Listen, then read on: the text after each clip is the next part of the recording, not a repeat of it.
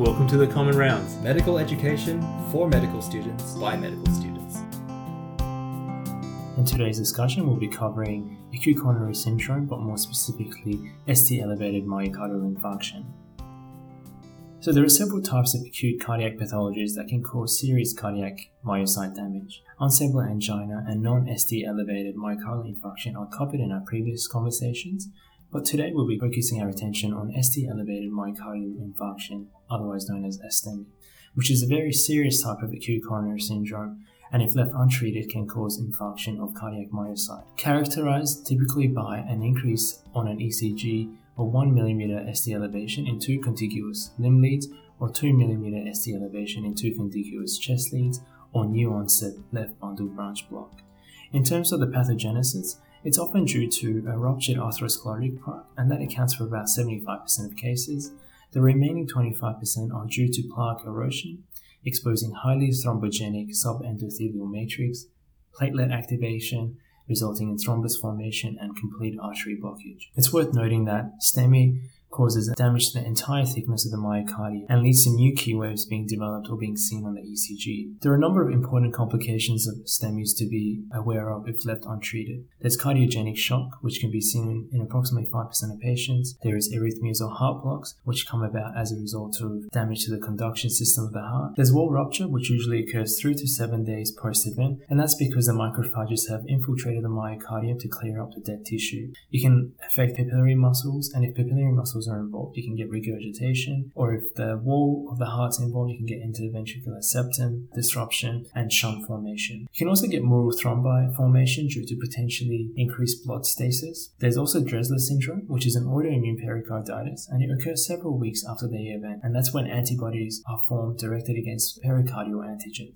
Ventricular aneurysms can also occur because the wall is thickened and is scarred by the MI, and there's increased risk of rupture and cardiac tamponade. Now, looking at signs and symptoms, non-STEMIs as well as STEMIs are characterized by severe, sudden onset retrosternal chest pain as well as tightness. It's frequently radiating to the left arm, neck, or jaw, and is associated with nausea, diaphoresis, and shortness of breath. It's typically not relieved with sublingual nitroglycerin. There is a phenomenon called silent ischemia or atypical ischemia, which can be seen in up to 20% of patients or cases. The patients that typically present with this sort of phenomenon includes diabetic patients, elderly, or individuals with high pain thresholds. Now, before we go further, we need to consider our other differential diagnosis and the potential causes that could mimic a myocardial infarction and still pose a serious risk to the life of the patient. These include pulmonary embolisms, aortic dissection, and acute pericardial effusion, otherwise known as cardiac tamponades. In terms of investigations that you'd want to order, we'll start with the bloods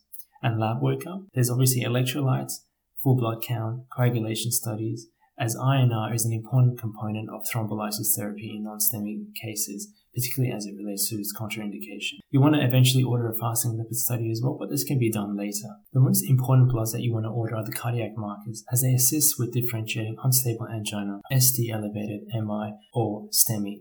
The two important ones include troponins, which first become elevated at 4 hours following an MI. They peak at about 44 hours after the event and can still be elevated for 10 to 14 days after an MI. They can be elevated in patients with renal impairment, so it's really important to be able to repeat the test within 6 hours to assess for a rising trend.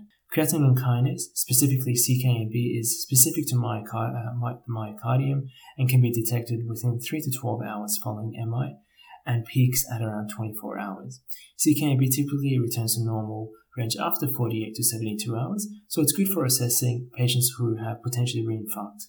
Other key investigations that we need to perform is the ECG, and again that's important for differentiating between non-ST elevated MI versus ST elevated MI. Infarct patterns are also important because they tell us where the damage to the myocardium has taken place. And there are a number of characteristic changes that we can see in ECGs. Early on, you might see a hyperactive T wave with increased T wave amplitude, followed by ST segment elevation, followed by pathological Q waves.